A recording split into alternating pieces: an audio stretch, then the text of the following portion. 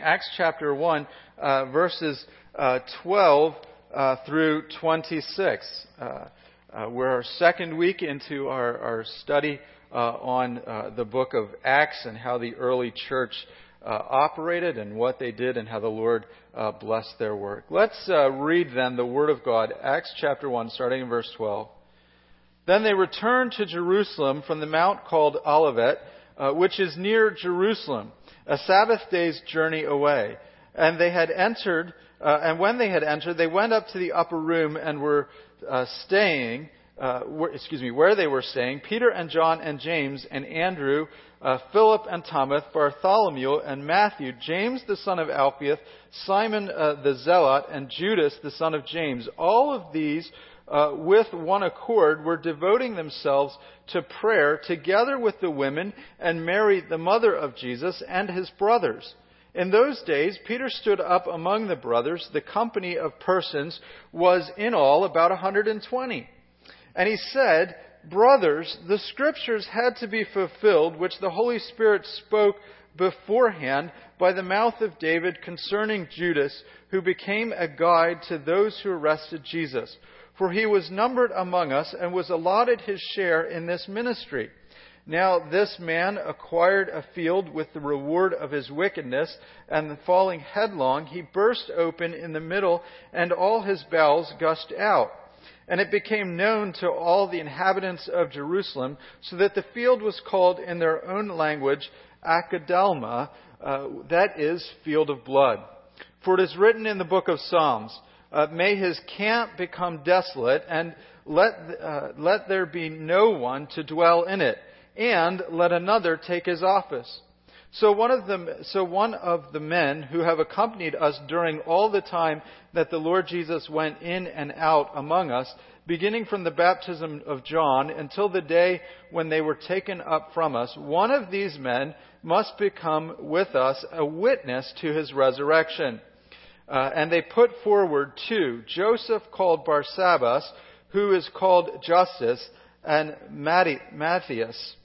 And they prayed and said, "Lord, who know the hearts of all, show which one of these two you have chosen to take the place in this ministry and apostleship from which Judas turned aside to go to his own place."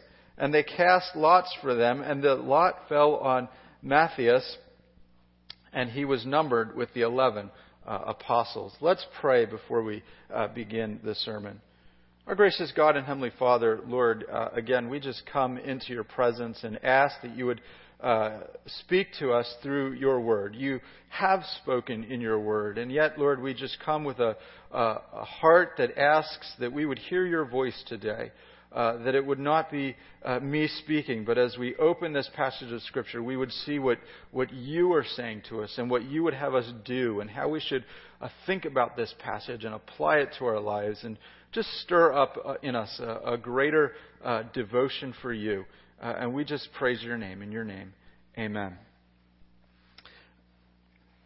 Some of you maybe are a little more interested in football than others. But there was a famous football coach by the name Vince Lombardi, and he's the guy that they named the Super Bowl trophy after. He was the coach of the Green Bay Packers for a number of years, and he was a very successful coach, a very winning coach. And the story goes, and it's a true story, that every year he would start out the season by taking all of these professional football players around the locker room, and he would give the same sort of speech.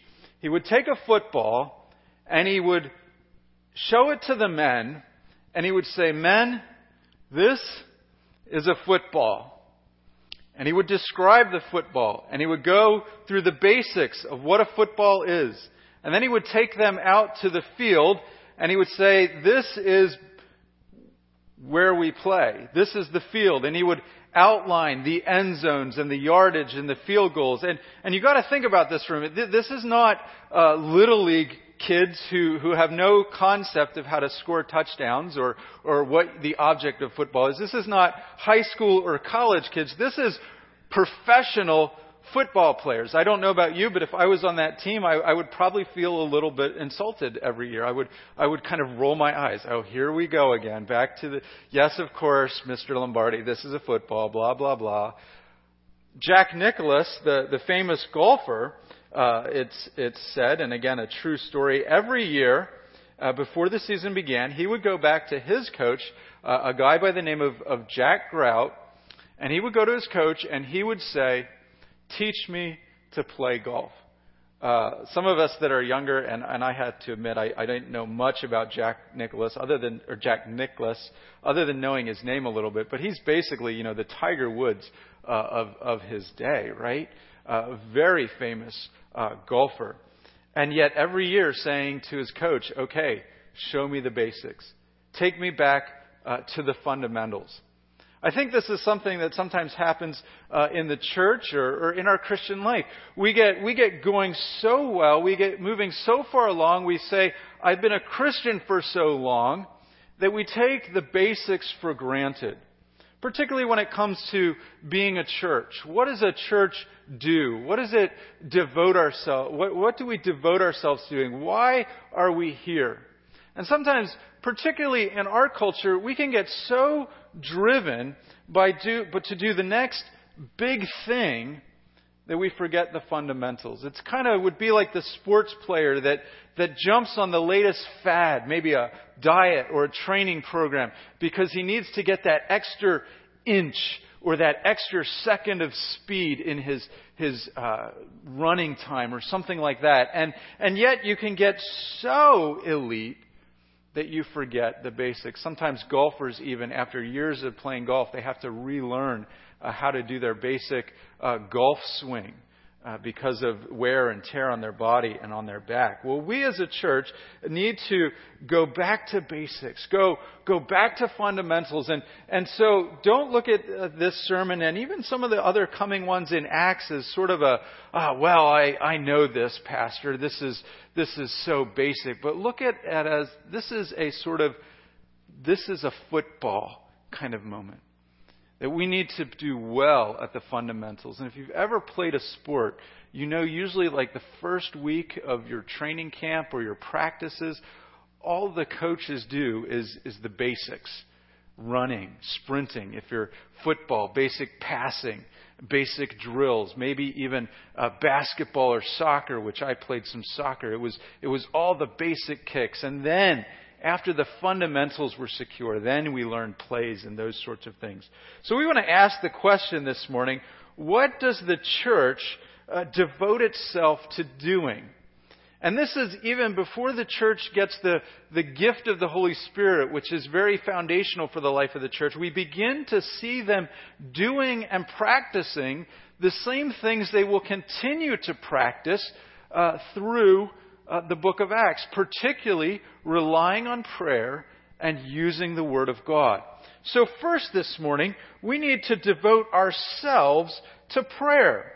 And you'll see that that's precisely what the disciples do. The disciples are waiting in Jerusalem for the Holy Spirit. Look at verses 12 through 14. And when they returned to Jerusalem from the mount called Olives, which is near Jerusalem, a Sabbath day's journey away, and when they had entered, they went up to the upper room. And Luke here goes through the names of the 12. Peter, John, James, Andrew, Philip, Thomas, Bartholomew, and Matthew. James the son of Alphaeus, and Simon the Zealot, and Judas the son of James. So if you're ever thinking about the disciples, there is Simon Peter, but there's also Simon the Zealot. There is Judas Iscariot, the one who betrayed, but there was also the other Judas the son of James. And it was not uncommon in the ancient world, particularly in Palestine during this time, to have a lot of overlapping names. And that's why there's a whole bunch of Marys that are listed as well in the Gospels. Then we have verse 14. All of these with one accord, devoting themselves to prayer, together with the women and Mary, the mother of Jesus, and his brothers. These women would have been the women that had visited the empty tomb, had seen Jesus. It was Mary Magdalene. There was a woman named Joanna. There was Mary, the mother of James.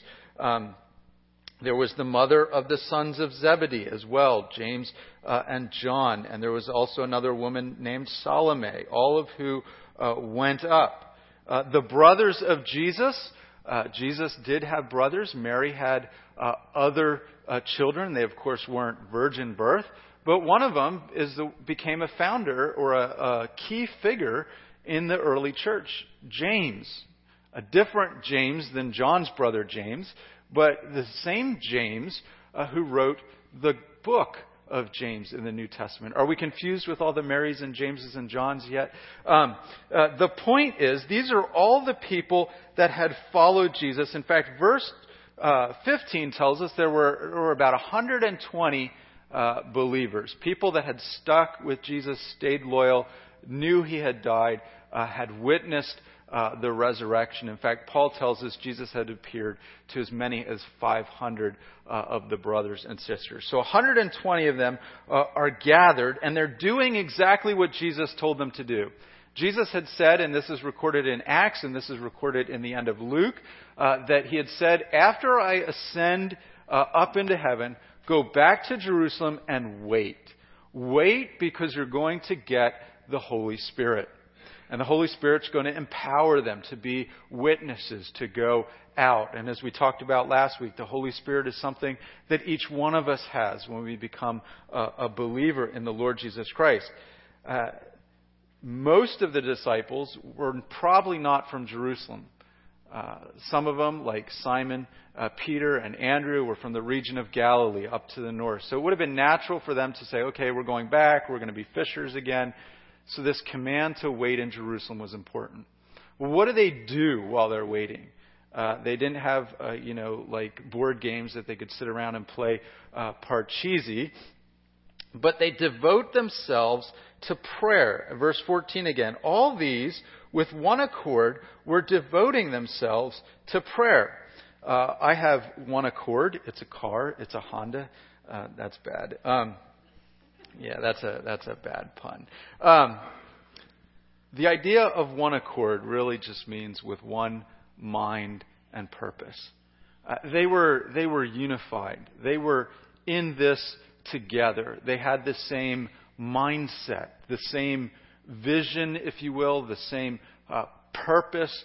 They are all there, and they are eager to see what the Lord is going to do next. The Lord has ascended into heaven, and he said, you are going to get the Holy Spirit. I am not going to leave you alone. I'm going to send the Holy Spirit, who John's Gospel calls the Comforter. And so they have this purpose now in gathering for prayer. And they are going to be witnesses, and they get themselves ready by spending time with their Lord, praying to him. It's used elsewhere in the book of Acts. Some places it describes the early church and this unity that they had. Acts chapter 2:46, it says, day after day attending the temple together and breaking bread in their homes, attending the temple with one accord. They would go back to the temple, even as Christians now, and they would worship together. They would be unified in sharing the gospel to people in the temple, and even Peter and others preaching in the temple. Acts 4:24, it says, when they heard it, they lifted their voices together to God, speaking about how they had been persecuted. But then when they heard of this, they were in worship together in one accord. This actually can be used in a negative sense in one accord, or at least when bad things happen. When the crowds try to stone Stephen, it says they are in one accord. They rushed together. You can imagine a mob scene, and Stephen is preaching the gospel, and they really don't like it. And it's not just a few people that are upset about it. It's they are in one accord. They are all angry, and they have this purpose and this fire in their eyes, if you will. And we are going to kill Stephen. There's another mob scene later on in Acts chapter 19. Two people that worked with Paul, Gaius and Aristarchus, who were Macedonians, it says. When they were in Ephesus, the crowd, it says, they rushed together into the theater to drag these guys out.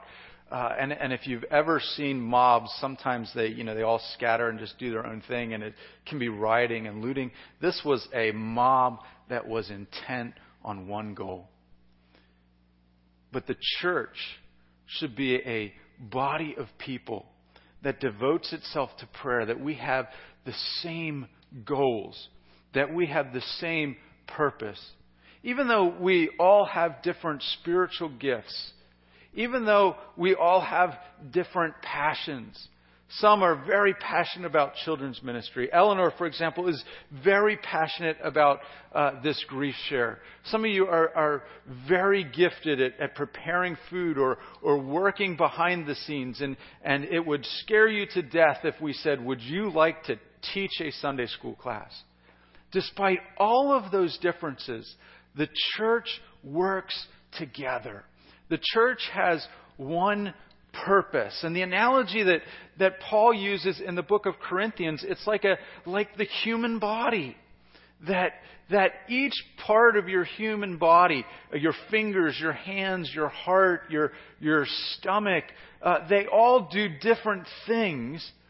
But really, at the end of the day, they all have one purpose, and that's to keep you alive and allow you to live your life. Well, the church has a diversity of gifts, and each one of us has different passions. I enjoy studying the Word of God. I was the nerd in college and seminary who actually liked Greek and Hebrew, and that's just not for everybody, and that's okay. But in the church, despite the interests that we might have, at the end of the day, we are all one. And one of the ways that we become one and stay focused on this unity is rooting ourselves together in prayer. We should be praying for the same things. We should be praying for one another inside the body. I would encourage you to pick up the little church directory that we have out there. And if we run out, I'll print some more. But take the names and pray through it regularly. What I do is I take all the names and I divide it up over 5 days, Monday through Friday, and I put, depending on how many names are on the list, I divide them equally between the 5 days, and that's something that you can do. And the reason I do 5 days is if I miss a day, then I have a cheat day, and of course I have Sunday as well. But that's what I do. We are to become a church then rooted in prayer, like the disciples. We need to prepare ourselves before God acts. Our mindset should be unified prayer. Again, you can also grab the prayer sheets. If you can't make it out to prayer meeting on Wednesday, I try to have some extra prayer sheets here on Sunday, and it'll give you a list so that we're all praying for the same things. But even beyond that, Scripture gives us guidelines to pray for. Paul, we regularly see praying for the spiritual growth of the church. He gives thanks for the people in the church. He prays that they would grow in their knowledge of God. That's something that we can pray for each other. He prays that they would be a gospel witness and that the church would be built up and bear fruit. Romans chapter 15, verses 5 and 6. May the God of endurance and encouragement grant you to live in such harmony with one another in one accord with Jesus, that together you may with one voice glorify the God and Father of our Lord Jesus Christ. That's what we need to be praying for. In Acts, but even today in the church, an effective church is a praying church. I hope you really believe that you understand that apart from God, we can really do nothing. And so prayer is coming before Him and asking Him to work. And it is an act of acknowledging our dependence upon Him. There are things that we can try and we can do them till we're blue in the face. But if we don't devote ourselves to prayer, we are not relying on God. In fact, later on in the book of Acts, the apostles, the 12, there's concern about the widows getting food, and the apostles appoint other people to take care of it because that was important. But they also said we need to devote ourselves to prayer and to the ministry of the Word. I want to just give you an example. I've been doing a little bit of working out. Okay, I've been doing little dumbbell lifts. You probably can't tell or see it, but it's been good. It's been good for me, and it's been good to give some energy to me in the morning. I don't have to drink a cup of coffee right away. I still drink my coffee. I can't go without coffee, but it's been good. But I've learned something. I've been watching a little bit of YouTube videos here and there about how to lift and what forms to use, and I've learned something. You can lift. Some of these big weightlifters, right, they lift a lot of weights. But if you don't do it with the right form, it's not really effective. If you can be someone who lifts less weight, but does it with the right form, and it actually has a greater effect on your body. Think about that in relationship to prayer. We can be a church that tries to do a whole lot of things, and it may not have a big payoff unless we pray. Prayer is like the right form for our exercising. It's something that we bathe all of our activities in so we might acknowledge our dependence upon God. I want to just encourage you. Renew your commitment to prayer. The other week I had a little prayer card for you to put down names of lost people that you would like to regularly pray for. They're still out there if you need to grab one. But take that with you. Pray for efforts to evangelize. Pray that people might find our church and be drawn in. Pray that God would give you opportunities to share the gospel. Second, this morning, we need to be devoted to the Word of God. And we see that here in how Peter responds. Let me just kind of give a word of caution as we go into this next section. This is a very unique circumstance in the life of the early church. Now, there are lessons for us out of this, but this need to replace Judas, who had been one of the 12, one of the apostles, is unique. In the same way that Jesus' death is unique and it doesn't get repeated, or the resurrection is unique and it doesn't get repeated, the uniqueness of the 12 disciples and the need to replace one is very unique in the sense that this is something that only happens one time and only needs to happen one time. It's not something that happens down through the ages. There is no succession of the apostles through the Bishop of Rome or something like that. Nevertheless, we can learn in here about how to use Scripture. And even we can be encouraged with the high priority, the high reverence that right from the beginning the church gives to the Word of God. The church, the body of Christ, the people of the Lord have always been a people committed to the Word of God. That we are grounded in the Word of God. That God has spoken to us in His written Word. So then, look at verses 15 through 17. In those days, Peter stood up among the brothers. The company of persons was in all about 120, and said, "Brothers, the Scriptures had to be fulfilled, which the Holy Spirit spoke beforehand by the mouth of David concerning Judas, who became a guide to those who arrested Jesus. For he was numbered among us and allotted his share in this ministry." Where did Peter learn that the Scriptures had to be fulfilled in replacing Judas? Peter learned this from the way he saw Jesus handle Scripture. Jesus often taught the disciples, the Scriptures have to be fulfilled. I have to die on the cross. The Scriptures have to be fulfilled. I have to rise again from the dead. He even says then, and the gospel has to go to the nations. That is a prophecy, a promise given in the Old Testament, that the nations, that people from every tribe and tongue will come to the Lord. And so Peter is looking at what's going on. He's looking and saying, or he's thinking through these passages and saying, the Holy Spirit is going to come. That is going to be a fulfillment of promises, various promises in the Old Testament. And so Peter is saying, look, we lost Judas. We have 11 people now that are apostles, that are disciples. Scripture has to be fulfilled, and we need to replace him. And we'll show you what Scriptures in just a second had to be fulfilled.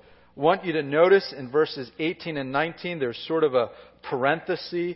Now, when the New Testament was written, they did not put punctuation in. They did not have modern day parentheses or periods or semicolons or commas.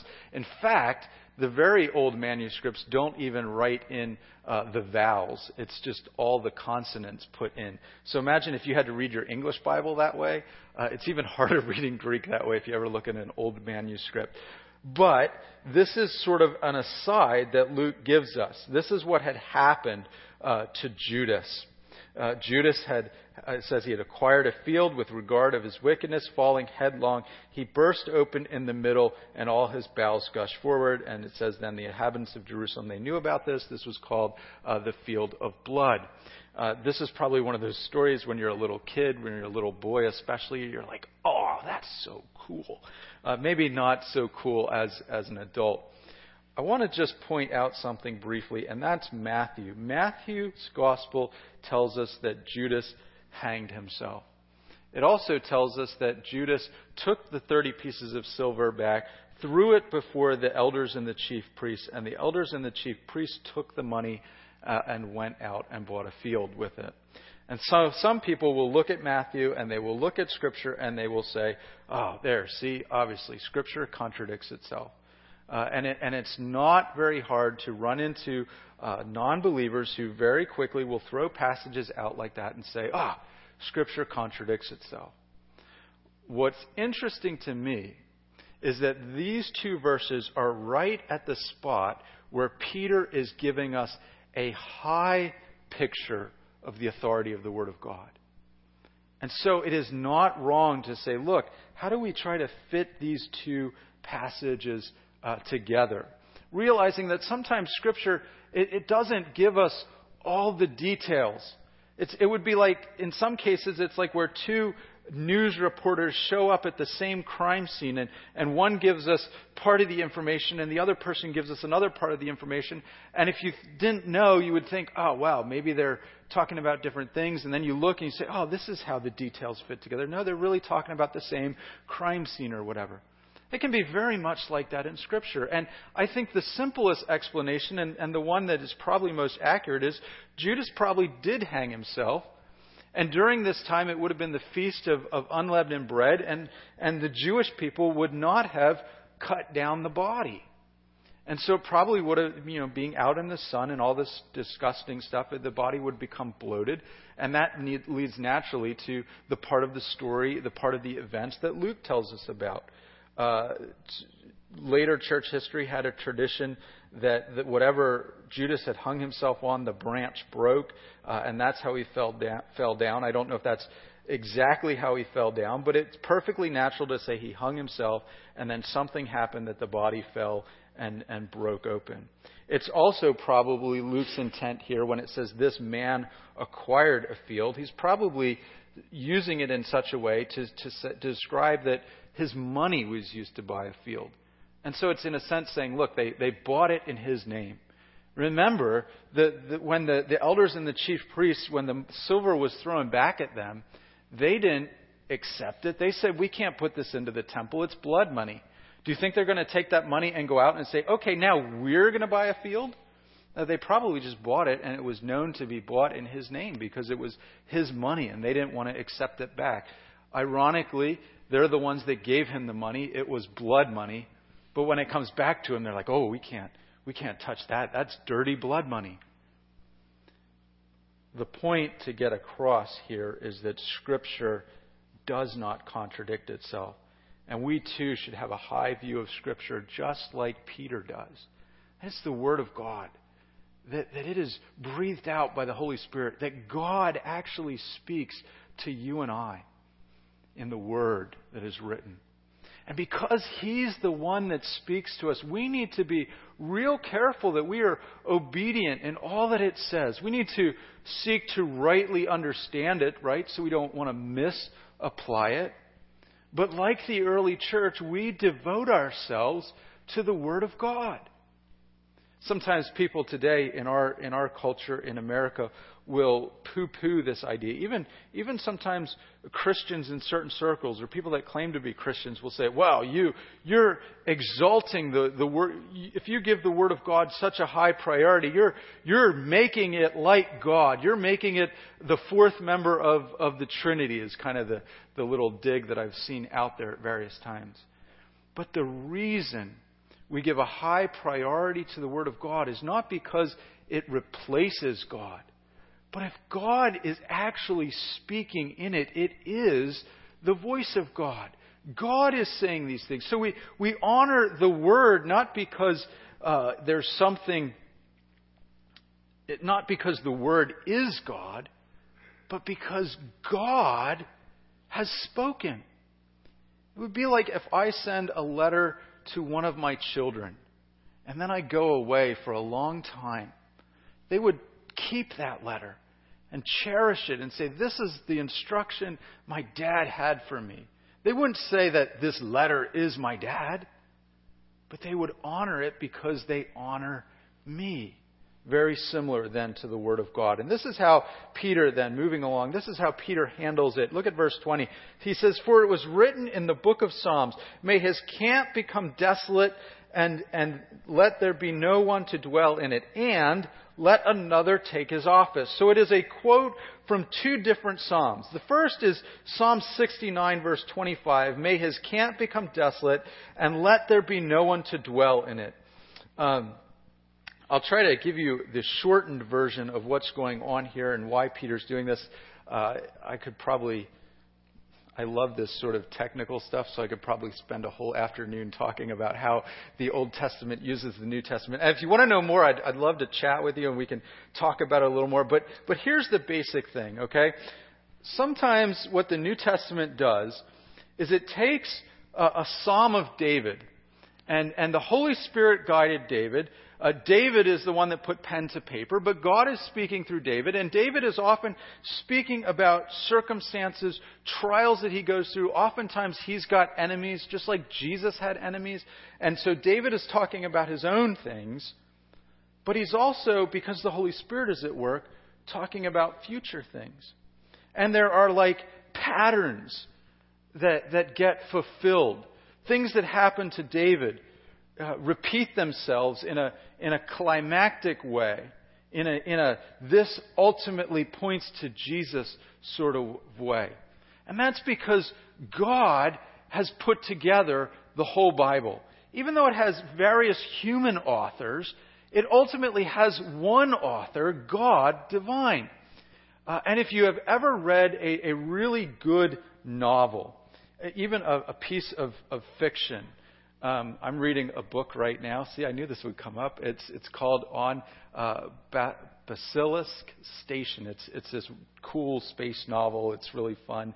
But a really good author, and this is what the author does, is he puts these little hints along the way, and he says, he gives you these clues. And one of the clues in the book I'm reading is there's going to be this invasion. And I just last night, right before bed, got to the point where the main character figures it all out. And this afternoon I'm going to dive into it and hopefully finish the book. But in an analogous way, because God is the one big author of Scripture, God does this. He gives us clues. Things happen to David that are not ultimately, at the end of the day, just about David and the persecution and the suffering that he faces. It's going to be about what happens to Jesus. And we'll see Peter do this later on with Psalm chapter 16. David talks about his life needing to be delivered from the grave. And Peter will say, that's ultimately not about David. How do I know? Because David has died and he's buried, and we can show you where his tomb is. It's ultimately about Jesus. And that's what's going on here with Psalm 69. David had cried out for salvation. He had used this imagery of the cords of death around him. He had almost drowning, his life going down to the pit, which is imagery of going almost to death. And God delivering him up out of this and then saying, may my enemy, may his camp become desolate and no one there to dwell in it. Well, it becomes fulfilled in Judas. Same way, let another take his office. That's from Psalm 109. Psalm 109, shocker, comes right before Psalm 110. Wow, that's. But Psalm 110, the reason I bring that up is it's the most quoted psalm in the New Testament. It's about Jesus, where it says, the Lord said to my Lord, sit at my right hand. David saying, God in heaven said to my Lord, the Messiah whom I worship, the coming one, sit at my right hand. Peter is thinking through that psalm as Jesus has just ascended into heaven and remembering some words then from Psalm 109 right before it saying, let another take his place. And you look at that psalm and David was again under some sort of trial and some people had betrayed him. And Peter basically looks and said, the final fulfillment, the real point of that psalm, the ultimate goal was to be fulfilled in Jesus. And so Peter says, hey, we've got to make sure that another person fulfills the ministry of one of the 12 apostles. Let me just try to connect this then a little bit to us and give some application. First, the church must not just affirm the authority of Scripture. We need to practice the authority of Scripture. The authority of Scripture is not just something we put down on a doctrinal statement. It's not just something that Peter looked at and said, well, of course we believe Scripture is from the Word of God. It's got to be fulfilled. And then they went on and did all kinds of other things. They used the Word of God. They applied the Word of God. They said, this is giving us, for their situation, unique instruction because there are only 12 apostles and now one needs to be replaced. And there aren't apostles down through the rest of church history.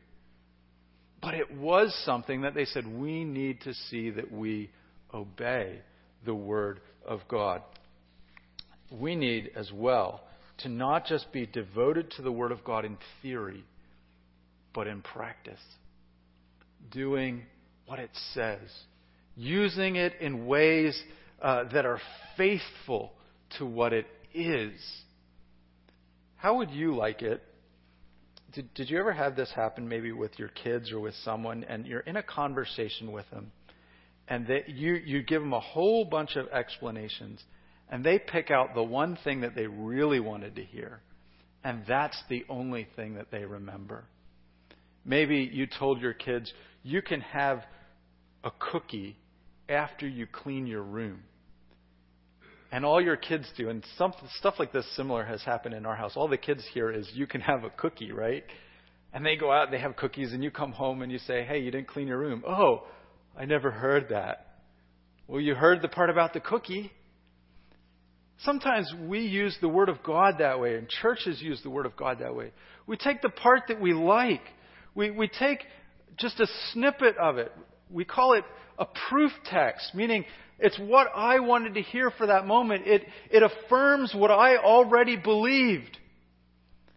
And then we just kind of shuffle to the side the parts that are difficult, the parts that challenge us, the parts that maybe we don't want to hear because it might expose something, a sin, a need that we have, a fact that we don't trust Jesus as much as we thought we did. We need to be a church committed to trying to use, to the best of our ability, the whole Word of God. Faithfully interpreting and applying it, of course, but not just picking out the parts that we like. That's what it means to be devoted to the Word of God. There is a prominent American pastor, I won't give you his name, but he has a very big church, and he's said in various places and various occasions that he's not committed, and you shouldn't be as a pastor committed to expository preaching, the idea of just preaching through sections of the Bible. And his explanation is, he goes, that doesn't work. People want a message that's relevant for them. And so he advocates sort of taking verses here and there and crafting messages according to the need of the moment. Now, the Bible has something to say in every circumstance, and it speaks to us in some way about the whole of life. But I need to be careful. And that's one of the reasons I love just taking a book and, next week we'll pick right up in Acts chapter 2. Because then if we get to a hard passage, we can't skip it. Because it's the Word of God. I'll confess to you, I almost skipped this section this week. Because I said to myself, how am I going to apply this message about Judas? I made the mistake one time of preaching about Judas's betrayal on Mother's Day. Not my finest hour to do a nice Mother's Day sermon on Judas betraying Jesus. So I'm a little leery about, okay, we're back in Judas. But if we're really committed to the Bible, I kind of said to myself, we can't just gloss over this. One more application. Peter, two principles guided Peter here as he applied the Word of God. One, he basically said the Holy Spirit gave this to us. And second, he said, the ultimate fulfillment is Jesus. And as you read the Bible, you can look at it with those same eyes and say, the Holy Spirit gave this to us. And the ultimate fulfillment, the ultimate point of the whole of Scripture, in all of the instruction it gives, in all of the varied stories, true stories through the Old Testament that it gives, the ultimate point of the portrait of the Bible is that man is a sinner and God sent His Son, Jesus Christ, to die and rise again. The story of God's working in the world is all about Jesus at the end of the day. And that's a principle that we can stick with. And that's something that as you think about your Christian life, that guides you. Do you read the Bible with that lens on, that it is ultimately all about Jesus? Do you live your life then in turn? You're taking in the Word of God and saying then, all of my life then needs to be about Jesus, my Lord and Master.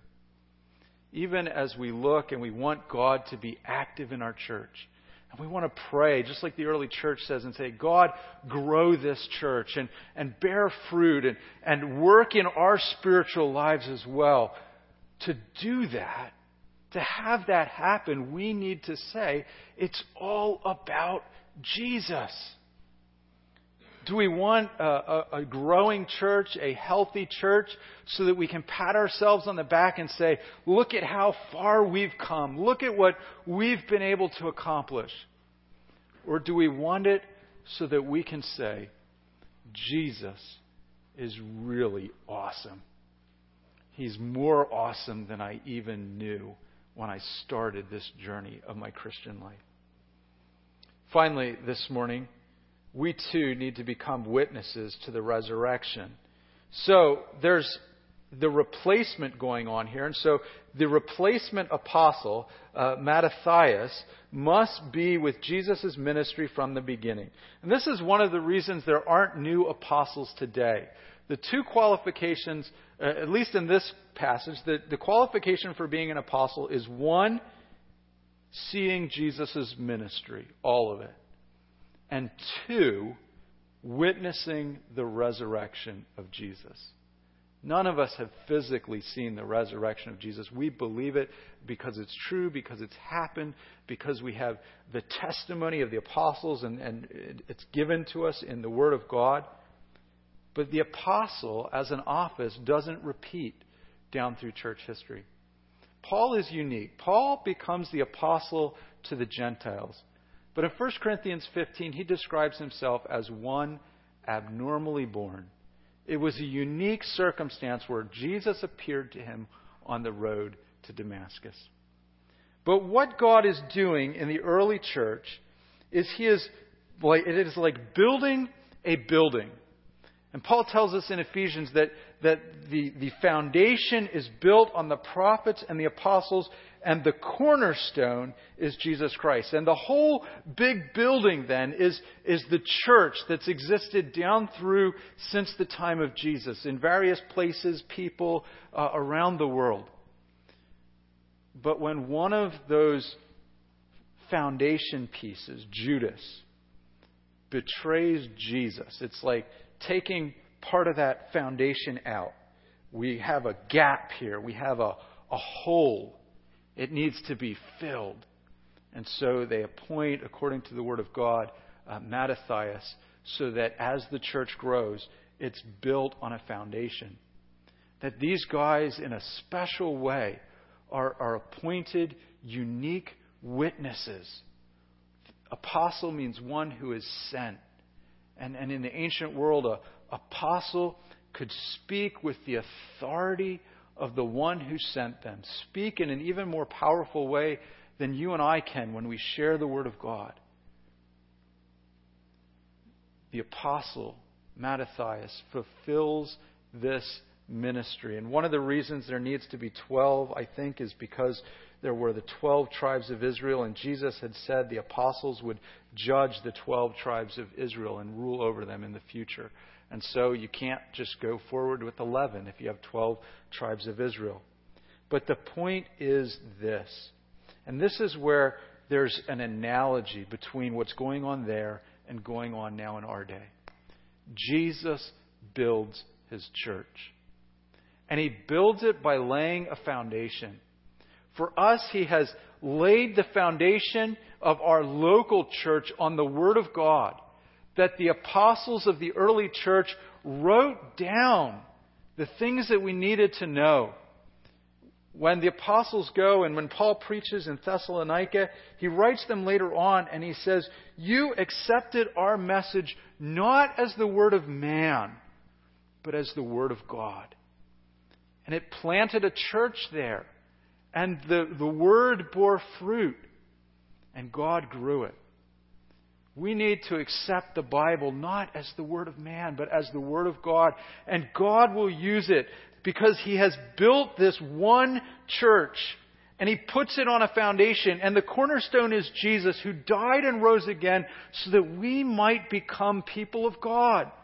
And then after Jesus goes away, so that we would understand the whole of His message, He puts the footers to the building. The rest of the foundation, apostles and prophets, and they teach the Word of God, and they give us this inspired Word of God. And we are now 2,000 years later, and we are like up on the walls of the building. Maybe our church is a window, or I don't know if we're the stained glass window, or maybe we're a little brick in the corner of the building. Use whatever imagery you want. But that is what God is doing. And that is what God can do in our midst. That even as a local church, we are part of a much bigger program that God is doing. He is building His church. I don't know if you saw, I just actually went down this week. I heard somebody talking last week, I think it was actually Ned talking, that the old Duke Street church building, the church that, some of you might not know this, but we were in Duke Street from like 1954 to like 1974 or something like that. One of the walls fell down. Yeah, some of you have seen it. I went down there and took a picture this week and sent it to Dave Allen because that was the church that he grew up in. And they've got beams there and it's holding it up and new wood, and they've blocked off the street, and they're gonna fix it. But sometimes churches, not now speaking of the physical building, let's take the physical building as an analogy for what sometimes happens in the spiritual building. Sometimes there's a setback. A chip happens. A couple blocks get knocked out. And we've sort of had that happen in our history in the church just recently. But you know what? God continues to build His church on the foundation. One of the things that I want to encourage you to pray for is pray for our church. Pray that God would continue the work of the gospel. But pray specifically that God would raise up servants in the church, but also in particular elders in the life of the church. Now we have, thankfully, I feel honored to be called here as a pastor. We have Steve Del Duco and Ralph Soper, who continue to be interim elders, and we just met this week, and they pray for the church and ask how things are going. And of course, Pastor Soper was here last week. But the reason a church has elders is because God uses it to take the Word of God so that they might feed the church and help the church do the work of the ministry, building it up, as Paul says in Ephesians 4:12, building up the body of Christ. We are like that. And we need to ask the Lord to build up the body. And so, the connection between us and Acts, Judas is a very, unique circumstance. It's very special, particular incident. There were only 12 apostles. That doesn't get repeated.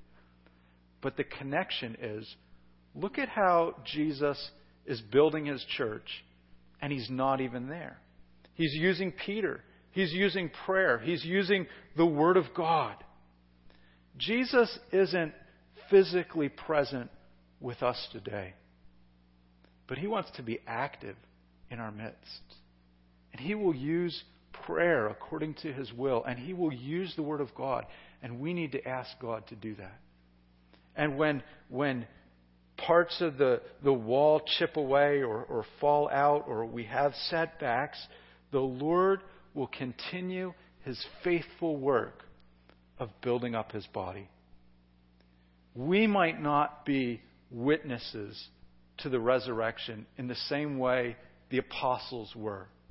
Okay, we don't have the exact same ministry of the apostle, but we are witnesses to what the Word of God says.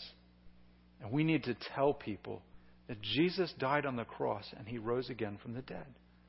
One of the things that we see going on as we go through the book of Acts is every person in the church becomes a witness. They become a testimony. They share the truth of what Jesus has done. You might not be able to be an apostle. I can't become an apostle. But we can become a witness. And each one of us has a share in that ministry because the Lord will use it to build his church. Let me just challenge you. Devote yourself to the Word of God, to the apostles' teaching, and devote yourself to witnessing so that every Christian might be a missionary. Take the prayer list. Put someone on there that you think that God would have you share with the good news of the gospel. Invite them to church. Sit down with a cup of coffee with them. Invite them over to your home for some pie and ice cream. And try to steer the conversation to the things of God. And even just saying, let me tell you about Jesus. Have I ever told you about how I became a Christian and what Jesus did for me? Each one of us is a witness. Let's close in a word of prayer. Our gracious God and Heavenly Father, Lord, we just ask that you would raise us up as a church. We believe that you are the one who builds your church, and you promise that the gates of hell will not overcome the church. And you've been doing that for 2,000 years. And we ask that you would be pleased to just do that in our midst. Build us up. Help us to be witnesses. Help us to rely on you more in prayer. Lord, some of these things are so basic, and maybe we say, I've heard this 100 times before. But may it be the sort of this is a football moment. That we realize, that really is our calling. To prayer, to the Word of God, to being a witness. We thank you for your goodness and kindness. We thank you for your empowering in these things. We thank you that you give us motivation when that's even lacking in our lives. In your name we pray. Amen.